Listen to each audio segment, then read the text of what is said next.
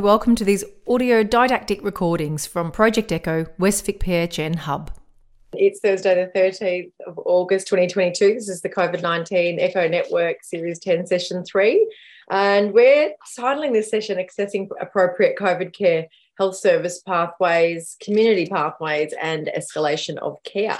So I'd like to begin by acknowledging the traditional owners and custodians of the lands and waterways from which we're zooming in from this morning. We recognise their diversity, resilience and the ongoing place that First Nation people hold in our communities. And we support self-determination for First Nations people and organisations, and we'll work together on closing the gap. So in our last session, we discussed the announcements regarding the first stage of transition of COVID-positive care pathways from health service to primary care and other community health providers. This transition began with the launch of the National Coronavirus Hotline, a new system of notification for GPs and GPRCs, linking patients who may not have reported positive results into care. Now, this announcement was accompanied by discussion of a transitional period where arrangements would be put into place to move medium risk pathways to primary care and other community care. And while this has not taken place yet, it's flagged for October the 1st. I think it's timely for us to be having these discussions so that we can understand what these new primary care pathways might look like, what new knowledge and skills might be required to effectively manage presentations, what might some of the structural and systems issues be that could present any safety or capacity issues in our system, and how do we need to build those support and escalation pathways locally to enable the work to be undertaken in a safe and efficient way. So ultimately, we are trying to achieve that aspiration of right time, right place care within the current grounded reality of strained capacities and current funding model. This morning, we'll be asking the following questions of these models and systems of care. What is the current role of health services in regards to monitoring advice and assessment for medium high risk pathways? What is the role of the public health units for priority populations and those who struggle to isolate? What is the current role of state and Commonwealth GPRCs and what might it be going forward? So then for us in primary care, when patients present to primary care and GPRCs, how do they kind of access us? How do GPs manage moderate risk symptoms or those with moderate risk factors? And when would care escalation be required? And what are the current pathways in place? And we're going to be focusing on the Grampians region in this session, and we'll move in a fortnight to the Bowen region and hope we can kind of learn from one another. So what else do we need to know about patients on medium risk pathways to adapt these clinical presentations to the realities of how we're currently managing patients in primary care? So let's get underway. I think we'll pop up the etiquette slides and the learning outcomes, Katrina. Thanks this morning to the COVID Echo team, Katrina and Fee. I'm Bianca Forrester, GP. We've got Kate Graham with us today. She's sitting shotgun in paddle position. Lee's asked if I had a skiing injury, and yes, I fell off my snowboard on Saturday. I've been snowboarding for 25 years, never broken a bone, spewing.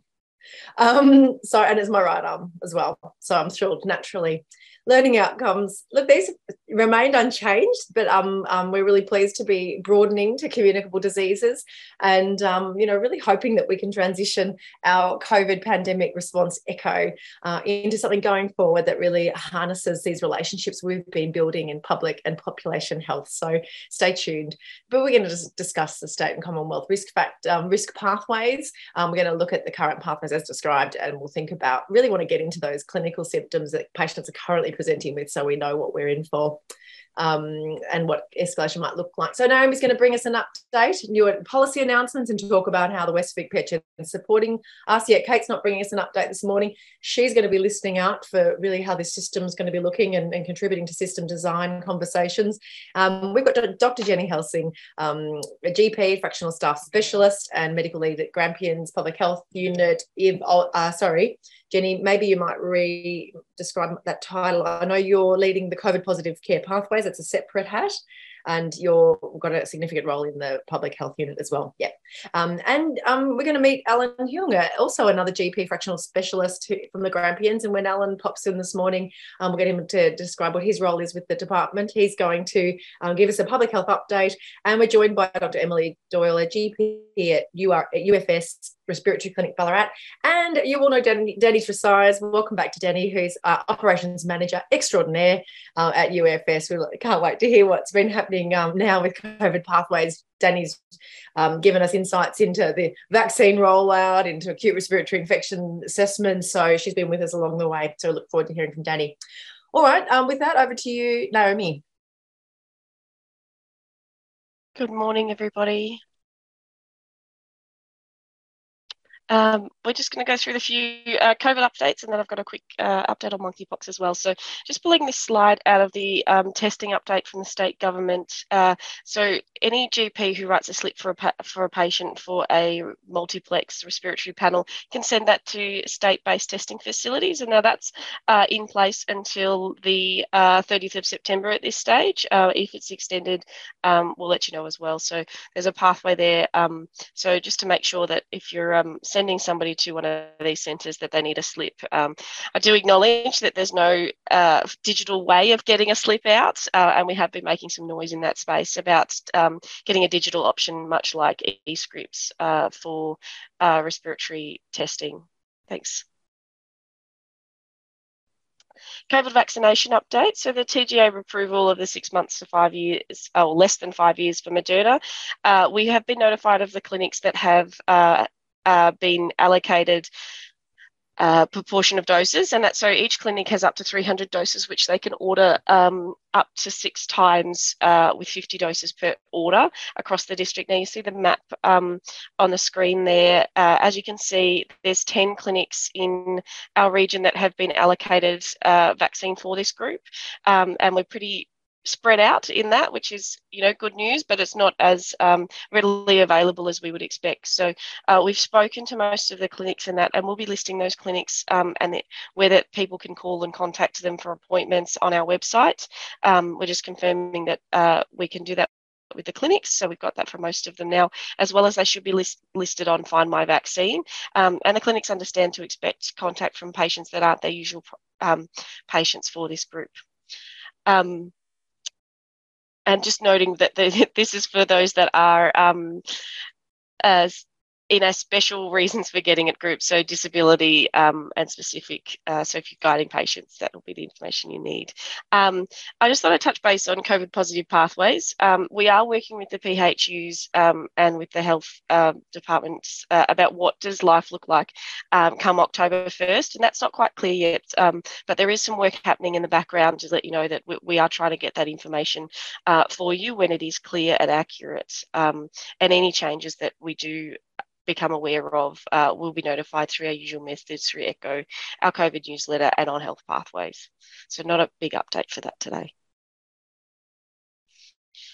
Just leaving this slide here about the COVID medication therapies. We did a review of the map last week, and as you can see, a lot of the orange dots have turned green. So that means that there's an increasing access of those that are stocking the both Paxlovid and Lagevrio on site.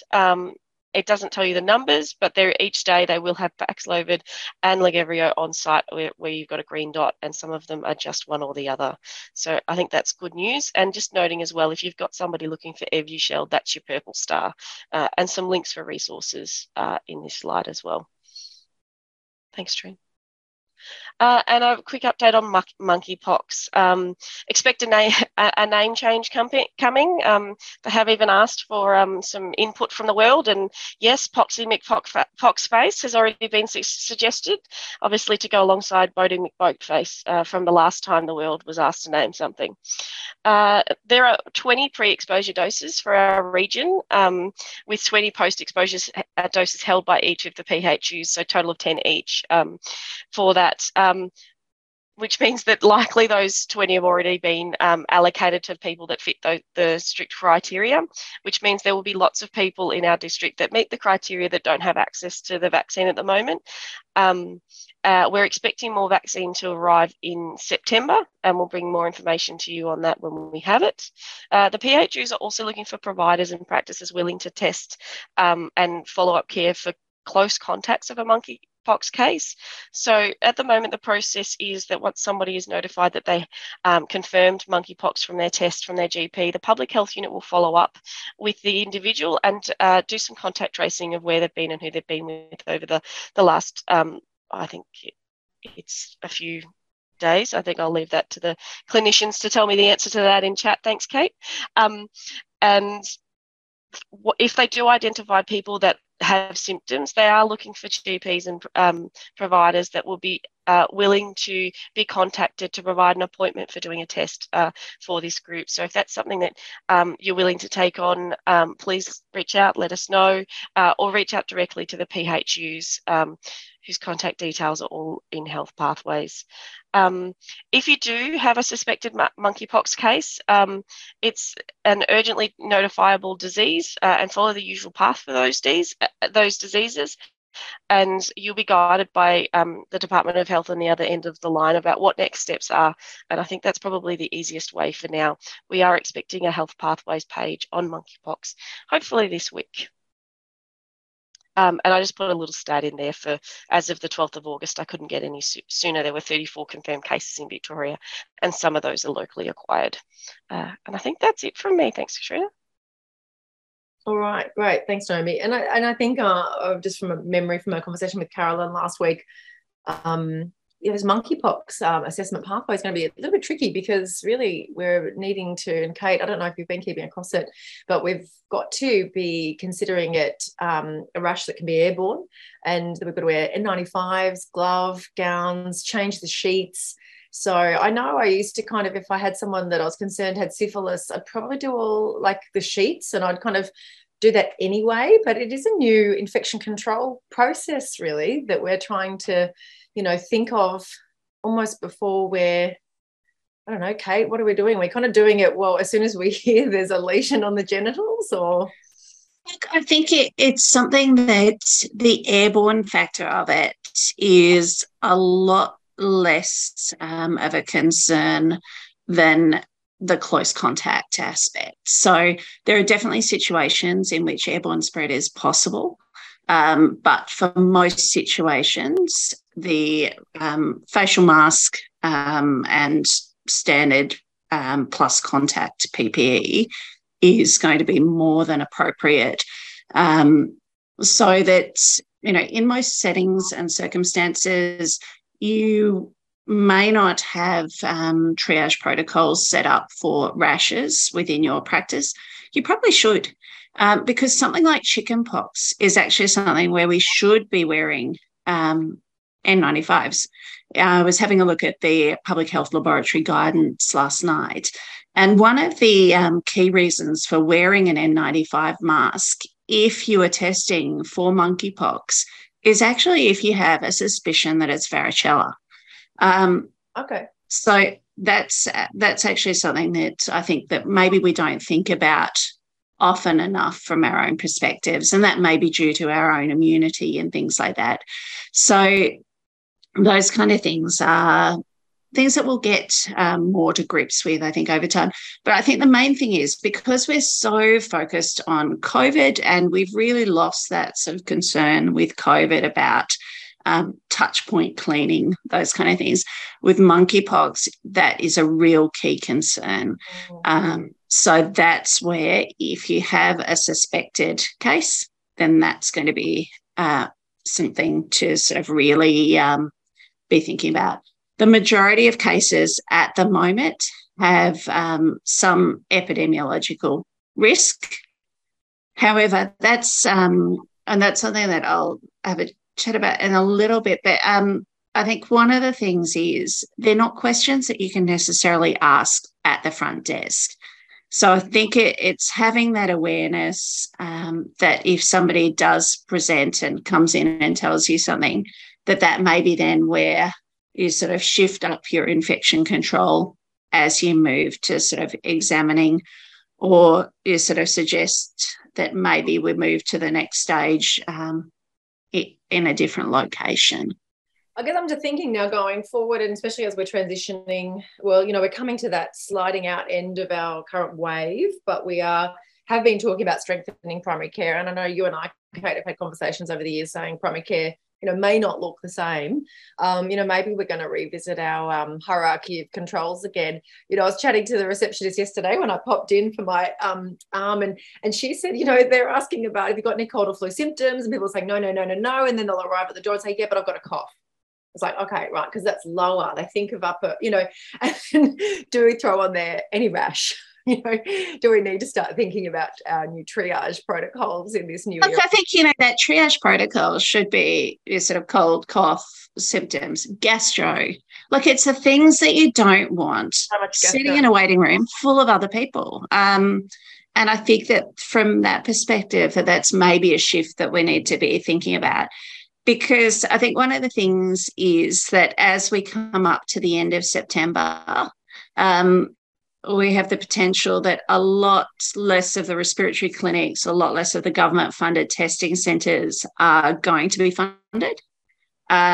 So there is definitely going to be an increased need to either do more respiratory assessments and testing within general practice settings, or sort of adjust your own protocols to be able to work through these things. I think that for a lot of time we've had a luxury somewhat of being able to sort of outsource or not think about this so much sort of within our own practice, because we've been putting in place so many other things within our own practices. But it's almost like the time is coming right now for us to be really almost urgently putting in place some things that are going to allow us to sort of continue on with business should other things not continue. And that's the same, I think, with the COVID positive care as well. Okay, well, that's what our conversation is going to be about this morning. Kate, am I throwing to you for an update? Have you got some slides this morning? I had some slides, but I think I'll just have a quick look at them. But I think, this is really what we were just talking about now. Yeah. Okay. Sorry, Kate, just before you get underway, Katrina wanted me to just flag there is a poll. I can't see the poll. Oh, there it is. You're going to there it is. Oh, thank you. Yeah, so if you wanted to have a little look, we're just keen to take a temperature check of what's happening. All right, thanks, Kate. And I think this is something we'd really like to sort of know how you're thinking about things in your clinic. What changes are you putting in place now? Have you put in changes? Are you going to need to put in any changes, or have you got your system sorted? If you've got your system sorted, we'd love to hear about them, because I think that that's where we're really good at learning from each other in this group. It's been such a useful environment to do that, because I think each of us have been going through journeys at a different stage depending on what resources we've had in our community. So I think it's so helpful to hear what everyone's doing. So feel free to put some things in the chat around this. And I think that that's about the accessing COVID care. But I think key as well will be about the COVID positive pathway care, because I think more and more I'm seeing and hearing of people who are just not registering RATs, who are not sort of ending up at anywhere other than the GP, people who are eligible for antivirals who are not getting them because they don't realise they exist, all those kind of things that I think is an area of advocacy for our patients that we can really be putting in place in advance. From a pathways perspective, hopefully within the next day or so, we'll have the medications in COVID health pathway up, which just puts everything in a really nice framework. It's got templates on there for the pre-exposure sort of checklists. It's got all sorts of things on there. So I think that'll be a really useful one-stop resource for medication-related things, as well as links to all the phone numbers. So I'll just go on to the next slide, which is just a flag. We've got monkeypox coming up as well as a health pathway, and we've had some great input from our subject matter expert infectious disease specialists as well on that. But the key things, I think, like I just wanted to flag, The PPE, so thinking about it when you've got a case, that's kind of like, for me, I'd see it as the equivalent of, you've got somebody in your room who suddenly is sort of says, I've got something. What do you do at that point? Like, what do you do if it's a respiratory patient, but you still need to see them for something else? Do you kick them out, or do you go out and get yourself protected? Like, what are our options? What's your room set up in terms of, what are your chairs? Have you reverted to having surfaces that, don't need so much wiping? Hopefully we don't have fabric chairs and we still have something that can be wiped, but thinking about those kind of things. Epidemiology, again, is key. It is mainly in the moment in the men who have sex with men community. And for this reason, I think it's really something that I wanted to sort of flag, that it is a potential for stigma if it's not approached in the right way, in the way that we would approach any other sexual health check, those kind of things. So just making sure that when you are sharing information about people, that it is done within privacy standards, all those kind of things, because identifying details, I think particularly when you have so few cases, it's really, like, if you think back to the start of COVID, when you've got a new infection that is within communities, it's not a nice thing to have any privacy breaches. So prevention is something as well to really think about, because of the fact that vaccination is so limited at the moment.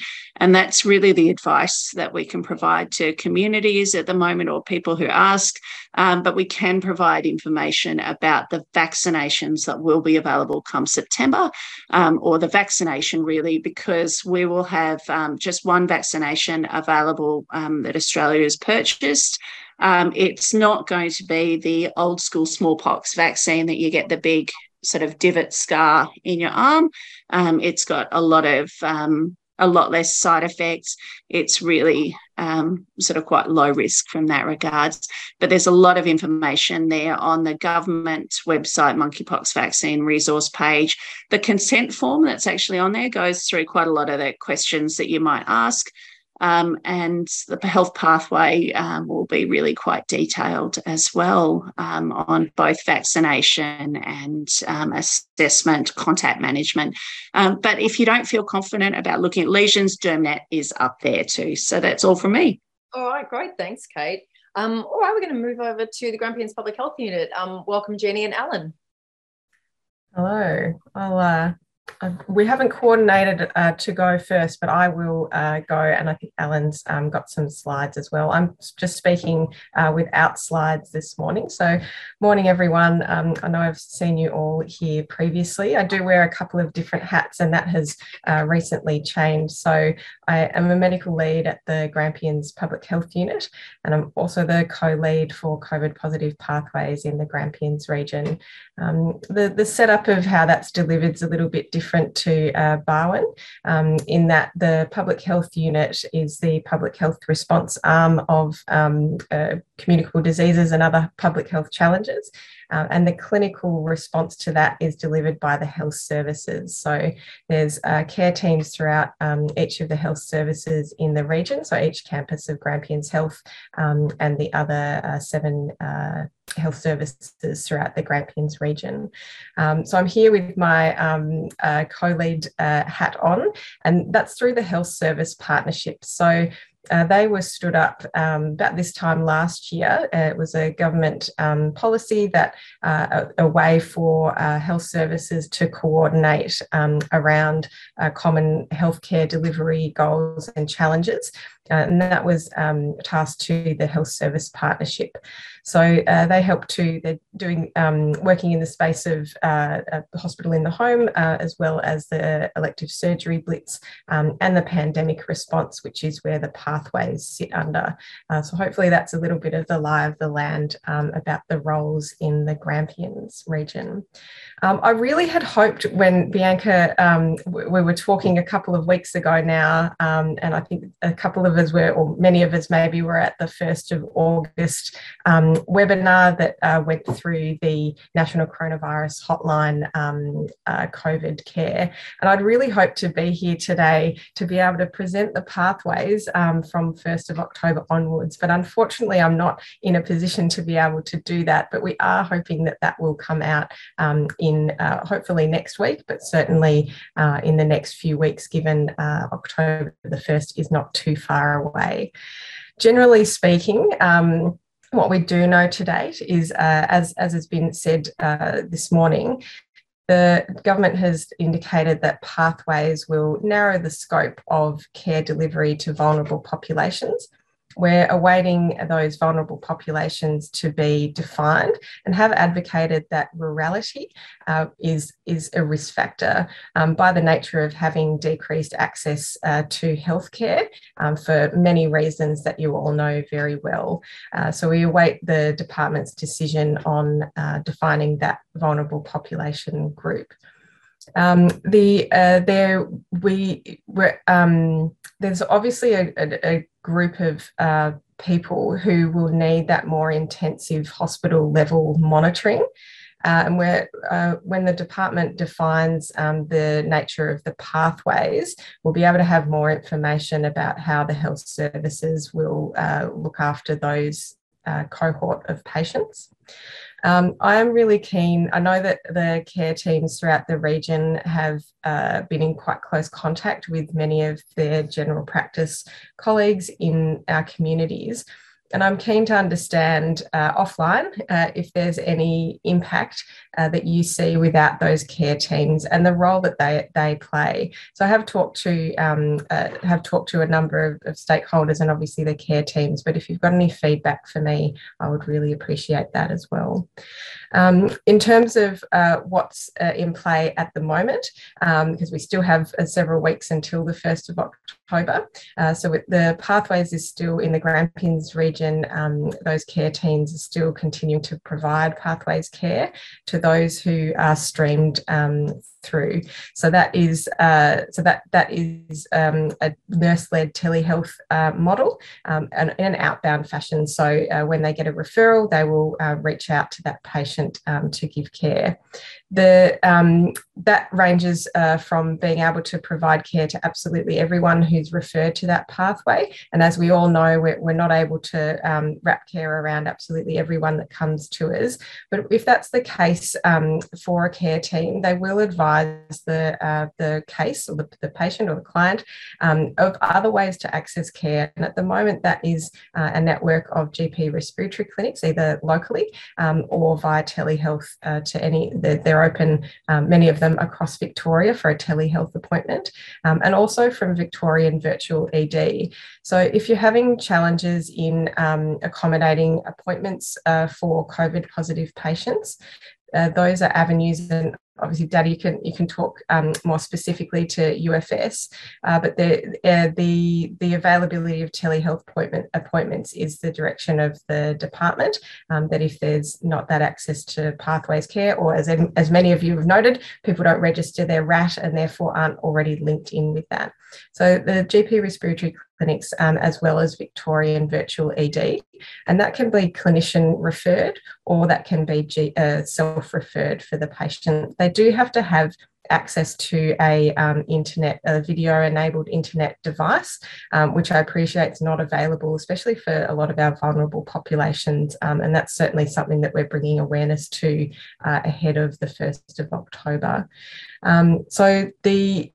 I've also keen to get some data, as it would be really good for us to know for our program development and transition and planning. But also I'd be really keen to be able to present that to this community and the PHNs and once that vulnerable population is defined, I think that the data that's looking to be captured will be, we'll know what data we want to capture. So I'll keep you updated around that, and I don't have any sort of firm numbers at the moment. Certainly there's a few hundred people on the pathways every day in the region. So I'm happy to take any questions on or offline. I might hand it over to Alan for a public health update.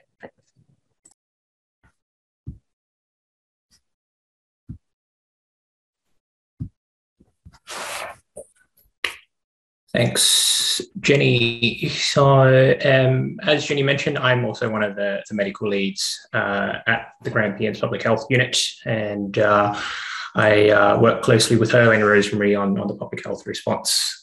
My background is as a GP, and I'm also now doing public health training.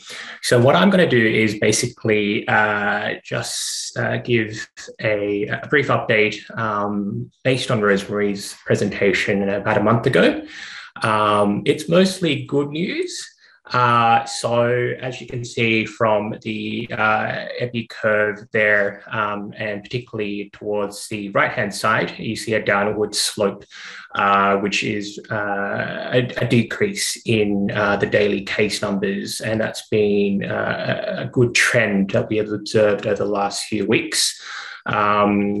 And that's also reflected statewide across Victoria in terms of the daily incidence of cases. In terms of the breakdown, and I will draw your attention to the columns on the far right in both tables. So the one up the top is the one that Rosemary presented, and then the one down in the bottom right is the most current one. And you can sort of see on average, the cases per 100,000 have decreased across the region, which is good news. So in terms of a snapshot of a demographic breakdown of the cases, so you can see so the confirmed and the probable cases and a breakdown by gender. The median age is about the same. So I think about a month ago, the median age was about 50, but we do see that females are disproportionately represented in the group. The middle age, the age groups between 20 and 40 are also most represented in the numbers. So this is just a brief summary of the deaths in the region. I've been just handed some data, which I'm just going to go through in the next couple of weeks, just breaking down some of the clinical details and demographic backgrounds of the individual deaths, just to see if there's some correlation or any patterns that can be observed. But suffice to say, the death numbers it increased over the course of the pandemic from 2020 to the current. And you can also see a slight increase in the most recent few months as well. So in summary, the current epi curve. Alan, can I interrupt you for a second, if you don't mind? Do you want to go back to the last slide? Because so I just wanted to ask you a quick question on this, because of course Rosemary's been highlighting, and we've been talking about this for the last few years, about that died with COVID, died of COVID, and I notice you're breaking that down for us, because that's quite interesting. So is the data reporting, has it changed, or are you having to kind of interrogate the data yourselves? The latter. So I have been given an Excel file with a bit of a breakdown of the ages, where they passed away, how it's been reported. I haven't been able to sift through that just yet, but hopefully for the next meeting I'll be able to give you some more information on that. And what are your hopes? Because I guess there's some of the things that we would be looking at is it's it's really interesting and trying to understand if there are particular comorbidities that So are you going to be looking in? What are you going to be looking into? What have you I guess age, gender, comorbidities, in particular, looking at vaccinations, whether they were vaccinated and how many, if they were started on antivirals, and when time that they were when they were diagnosed, and if it's the first time they've had it, just to inform perhaps any public health messaging, particularly around testing and the vaccinations. Yeah, great. And GPs, I want to ask you guys as well, because I think this is really exciting for us. We've been meeting now for 2.5 years, and I know over time you guys have been saying, it would be great if we had some data on this or that. Definitely this is one of the pieces, Alan, that's been requested over the years, and so I'm really pleased that now you're here this morning and having done this work for us. Thank you. Guys, if you've got things you're interested in, what do you want to hear about? How is this going to be useful to you in practice? I guess we've got those two layers always with public health, haven't we? What we can message at the public health level, and what actually would make a difference for you in terms of messaging at that individual level. Are there things that you're particularly interested in? And then the last thing I want to ask you is there anyone kind of describing any associations as to why or correlation as to why there's been this uptick in deaths in July? You said there was just a few, like we were trending upwards in June, July. Is that a health service capacity issue? Do you think has anyone described why they think perhaps there's been more deaths towards the later end of winter? Co-infection? I think that's probably one. I think that was sort of the BA.4/5 peak. So we had quite significant numbers, and I think I guess the media reporting around access to tertiary care. I think those were probably the two main factors, and I guess being winter and flu, multiple outbreaks across numerous aged care facilities in the region, I guess across the state as well. Yep. Okay, good. Thank you. So if you guys got any other questions, pop them in the chat, but I'll let Alan. I thank you, Alan, for letting me interrogate some of those things. That's right. I'll let you to move on. Thanks. Okay. And then this final slide. Good news in terms of the current wave. So I think we're sort of in that COVID normal, if you can call it that, where the case numbers are around the 100, around 200 mark. But there's an expectation that there will be other waves, possibly this year. There's already a new strain, BA.2.75 Centaurus, that's been identified in India. But I guess the good news is that there's also vaccines in the works. So Moderna's had a bivalent vaccine approved for use in the UK. And I think they're working another one for BA.4/5 specifically. But as you all know, the vaccine development process will always follow the strains. So that's where public health advice comes in here. So it's just to reinforce the importance of vaccination and getting the winter booster where applicable, to wear masks, encourage people who are symptomatic, even with a negative RAT test, to remain at home, and to use air filtration devices if possible. So that's it from me. Thank you. I'm happy to take questions as well. Yeah, that's great. Thanks, Alan. So there's no questions yet in the chat. I might create a small pause, though, in case anyone wants to bring themselves on the mic.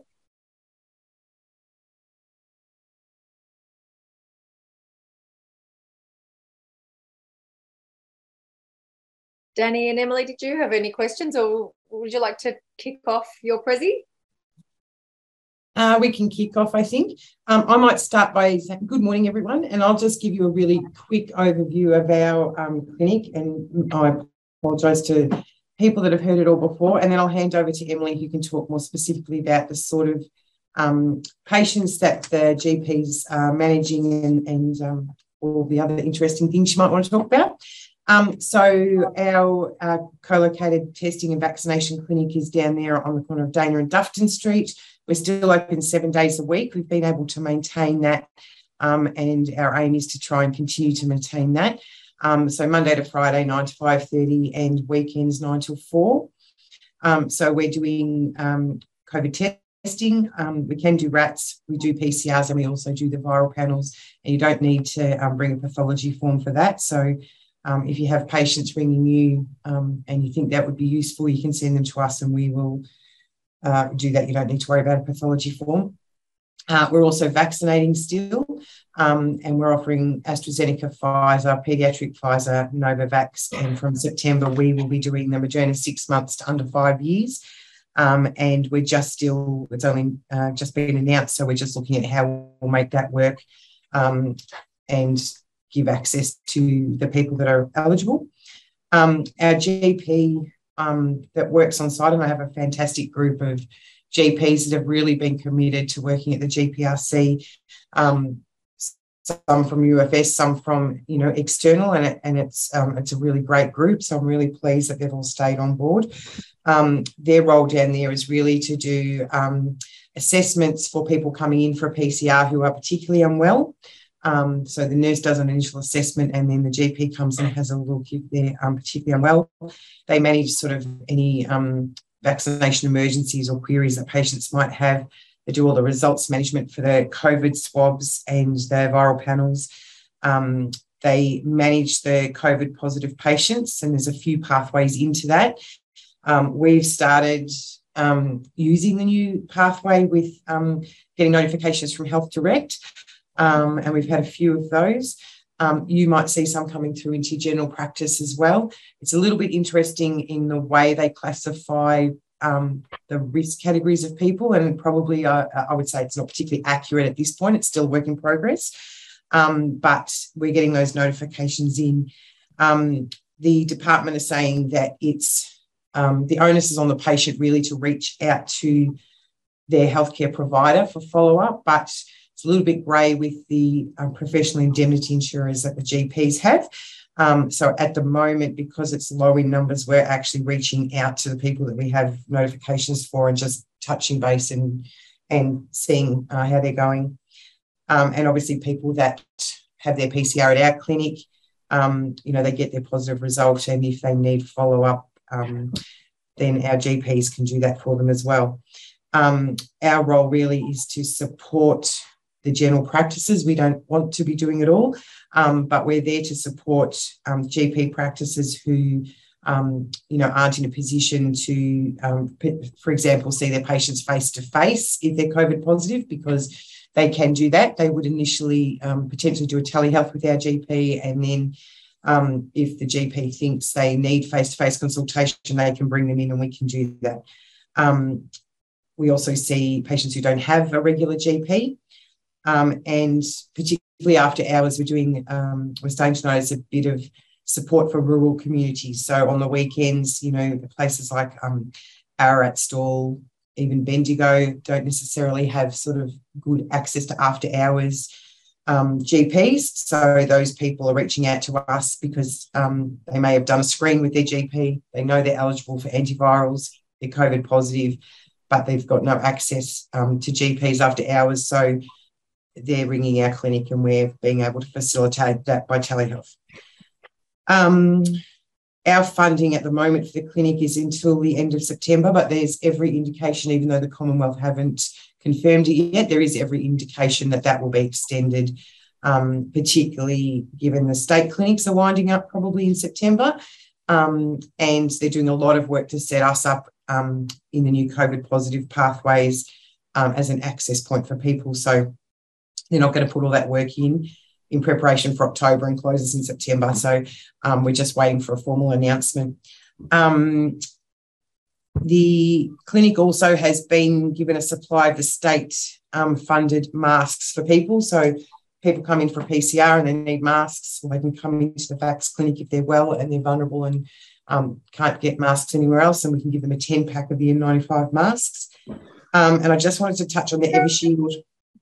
That's available through our Supercare nursing services across the state, among other places. But I'm only raising it because UFS manage 16 of those services. And our UFS pharmacy in Ballarat is one of those. If you have patients who meet the eligibility criteria from Evershield, for Evershield, sorry. It's available there, and it can be administered by the nurse when they work between 6 and 10 p.m. At night. And I'll hand over to Emily, unless anyone had any questions about all of that I just blurted. Thanks, Danny. That was excellent. And Naomi, can I ask you to whack a map of the GPRCs, a link in the chat, because I immediately go to, okay, so perhaps Commonwealth funding may continue. Jenny, do you mind clarifying? Danny made a suggestion that the state services are set to wind up, but has that been an announcement as such, or are we? So I think, do you mean, Danny, the state, like COVID positive pathways? GPRCs. And the state-funded GPRCs.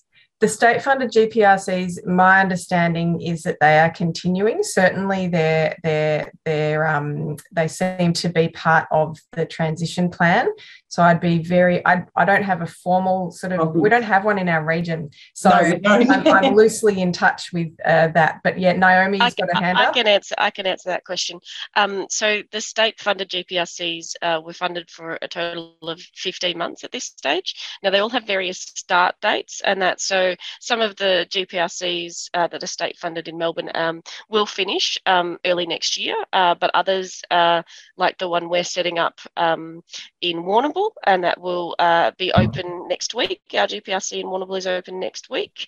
Will go for about 15 months from then. So, and there is an official announcement coming on that one too, but you hot off the press here that there'll be a GPRC set up in Warrnambool as of next week for 15 months. And so thanks for clarifying. The Commonwealth ones in our region are at Barwon, Horsham, Ballarat.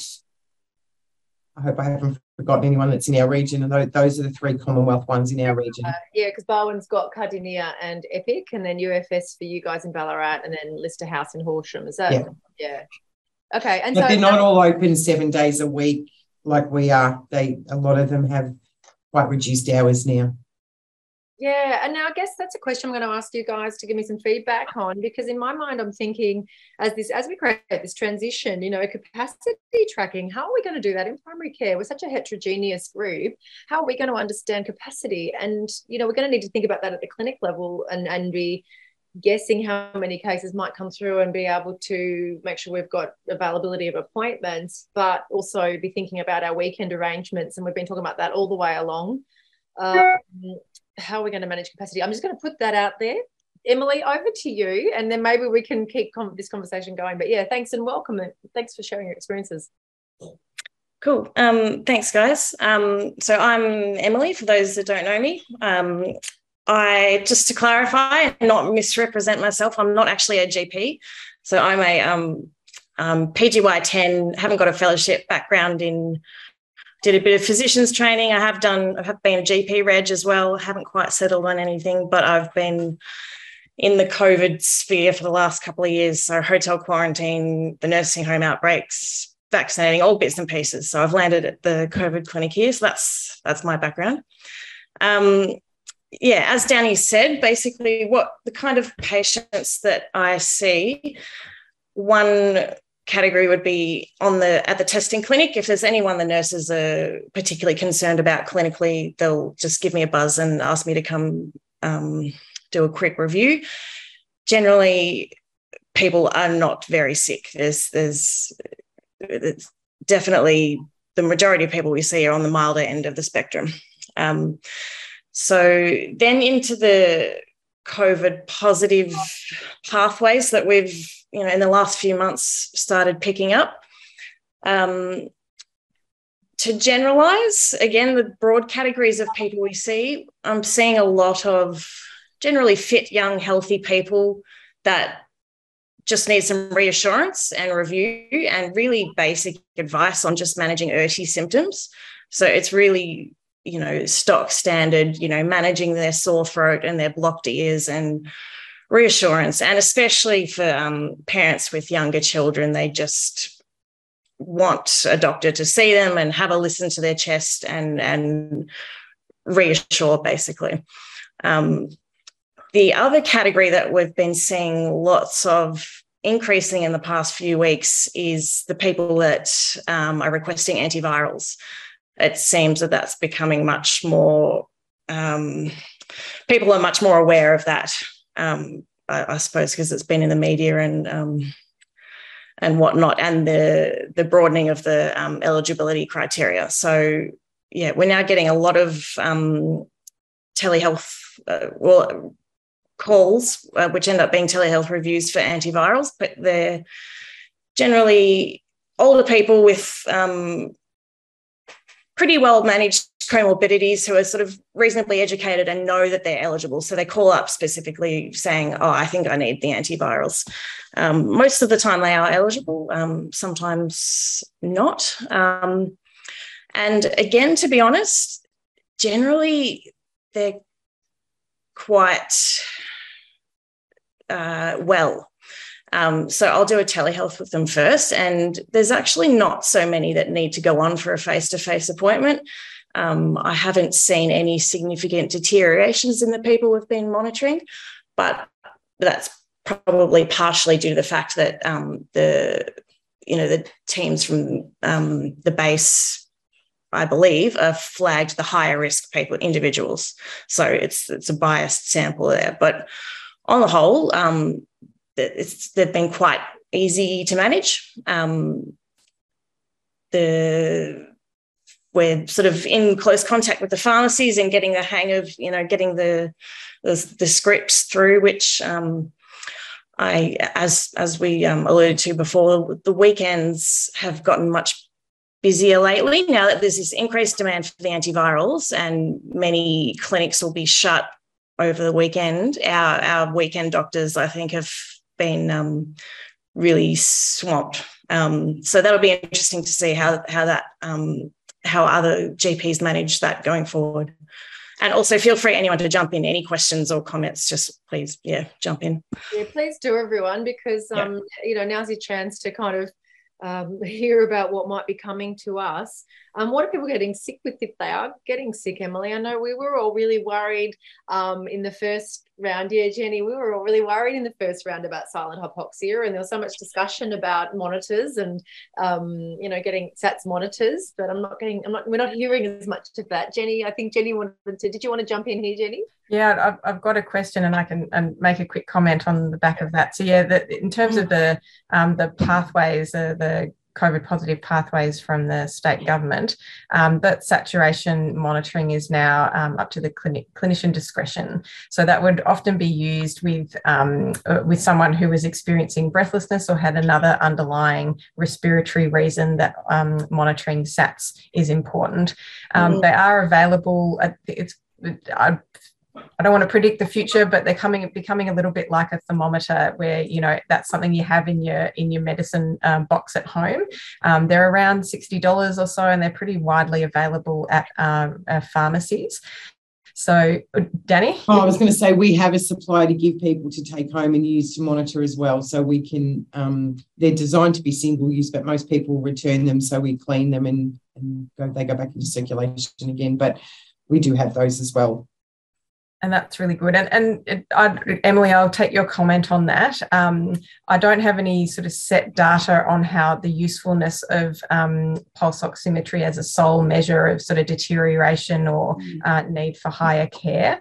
But there's certainly that picture of silent hypoxia where people just completely drop their bundle without having any other signs of respiratory distress or hypoxia is not a feature that we're seeing in the current variants.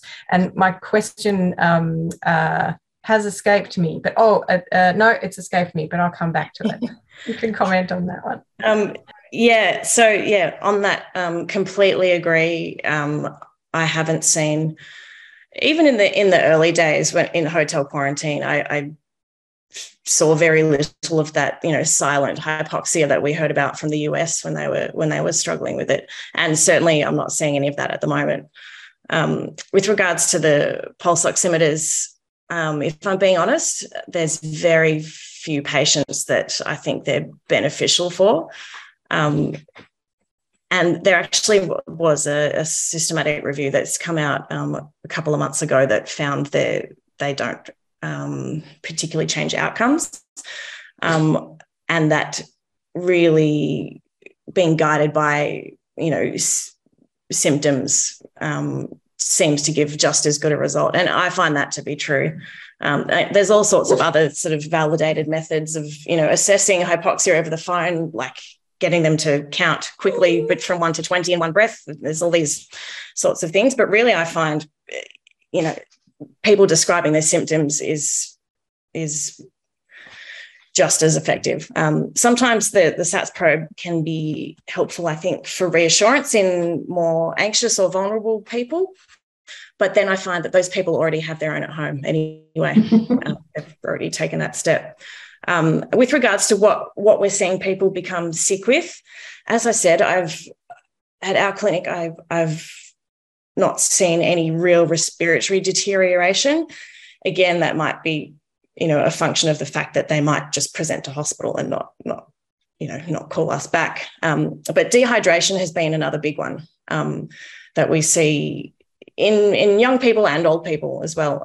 Just poor oral intake due to feeling generally lousy. A couple of people have been off to hospital with dehydration.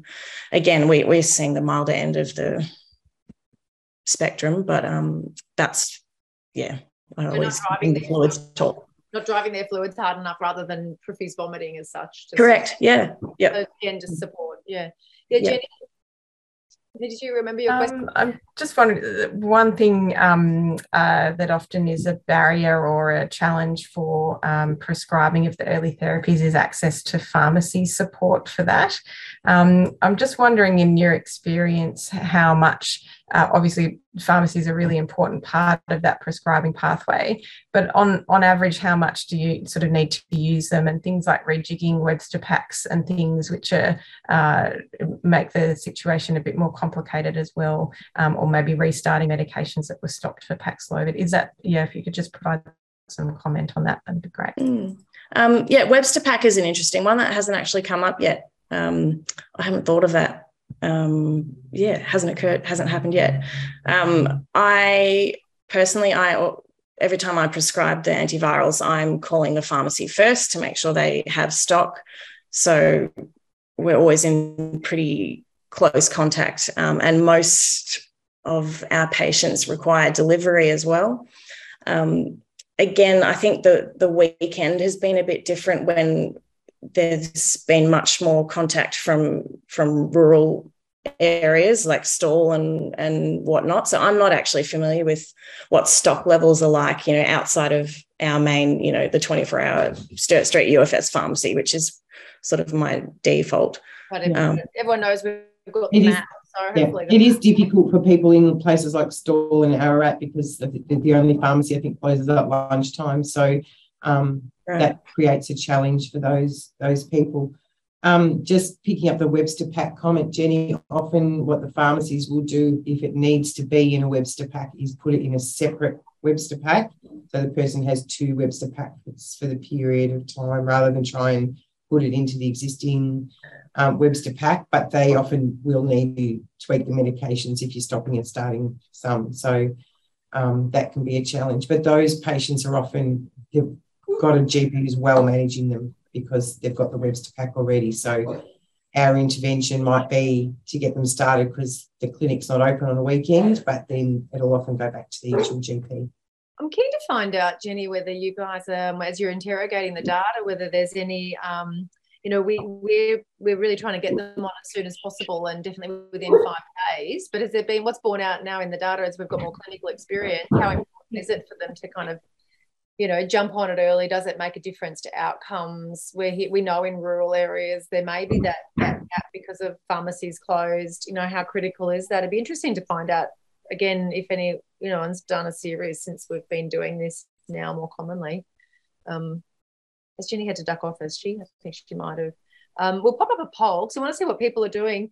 How are patients accessing care, and what are you guys doing? So 13% are doing face-to-face, 56% telehealth only. And I wanted to ask you, Emily, do you think phones are enough for this, or is there a real indication for video tele for assessment? I've been using phone only, and that's what I've been used to actually for, during the whole pandemic. And it's easy enough for us to then bring them in for a face-to-face visit. I know that's different in GP clinics, but I find that system works, for us. Yeah, great. And Alison, at remote patient monitoring, telephone only or video? Remote patient monitoring is mainly phone, but we have access to video. So particularly Alison Miller, GP, but also work in the COVID team in BHS. So we do tend to just use phone. Often just getting onto people is a hard thing. So you just keep ringing them until you get onto them. So even though they're sitting at home with COVID, so we all have that difficulty wherever we are. We do use phone, but you have capability of using video, and we'll particularly use that for kids, because it's very hard to sometimes assess children without seeing them, and often the video provides quite different information to, or can reinforce the message one's getting from a parent, and there are things that you can pick up that you can encourage and say, well, these are some good signs I can see in your child. Just provides that additional reassurance that actually can avoid needing a face-to-face or a presentation to either Emily or the emergency department. So there is scope for both, but more phone. Now, I've got 1 more minute, and I want to throw a couple of questions in a couple of different directions. Bianca, can I just say two things really quickly that I thought of that are really useful tools for the GPs and for our GPs? If you're seeing your patients for other things, they're coming in to see you in the practice, it's really worth doing a discussion with them about whether they will be eligible for antivirals if they should get COVID. And even just give them a little letter that says, I've assessed my patient and they would be eligible, blah, blah, blah. Because one of the difficulties for our patients, our GPs, when they're seeing people, is they don't have access to that complex medical history. So if you can do that in another visit really quickly and give them a note that says they're eligible, then when they come to us on a weekend, it's very easy for us to go, our GPs to go, yep, great, they've had that assessment. And the other thing is, I'm sorry, Naomi, if I'm stealing your thunder, but the PHN are working with Healthily, who develop all the GoShare bundles, and some of the practices will be using those quite extensively on managing COVID at home for people, which GP practices, and we'll use it as a tool as well. We'll be able to text out to their patient a whole bundle of information about managing their COVID at home, how to stay safe, how to protect the other people they're living with, when to escalate their care, what sort of things to look for, how to look after themselves. And it'll be a group of, GPs and GPRCs that are managing these people talking about that. And so that'll be a real useful tool. You just text out to them. It's cheap. It sends out to them. And then, it'll have a thing in there that says, if you're unwell or you're concerned, call your GP. If you don't have a GP, call us, that sort of thing. So that will make the notifications, should they increase a lot, easier to manage, because we'll be able to send those people all that information, and then the onus is back on them. There's still a cohort of people who don't have smartphones and things, but for the majority, that's a really great way of getting them information. And that should be available within a couple of weeks. And Naomi's going to tell us about that in 2 weeks' time. Oh, sorry, Naomi, I didn't steal your thunder. No, that's fine. I'm really hoping to, and that I just we've got to do a little bit of filming, and that because there's a video component, and I just wanted to make sure that's ready, and then we should have a date that it's going to go live. I'm building anticipation for you. You are, Danny. You're going to sell it. Everybody's going to want to get GoShare. That's great. Okay, so there's a GoShare bundle happening. I'm hearing you're saying the gap, Danny, is at the moment that risk stratification isn't there yet, which we suspected because the state and Commonwealth criteria are actually different, and we're hoping they're going to tighten that up, and they've got 6 weeks to do it. So I think we'd be keen to kind of keep chatting to you about that. I want to interrogate that a bit more, but I'm feeling a bit more reassured, Emily, by what you're describing. I did have another question, because I was saying, as you said, this is the triage category, but this is the medium risk group, right? It's the high risk that are still going to, you're seeing medium risk. Yeah. So again, I want to get right into that, who are you not seeing and what could possibly go wrong there, because are they going to come to us? So that's another question I've got, but I think we haven't got time to answer that. But maybe we'll all keep this conversation going, and maybe we'll kind of kick off there in 2 weeks when we come to Bowen. But Alison, you'll be hearing from me, because I'm keen to kind of understand again, from your end at remote patient monitoring, what's happening with those guys, and do we need to be saying we can't take on high risk pathways at this point in time? Just give us the mediums and don't give us the highs and mediums. I don't know. Do we feel strongly about that? It's the other thing I'm kind of keen to hear from you guys about.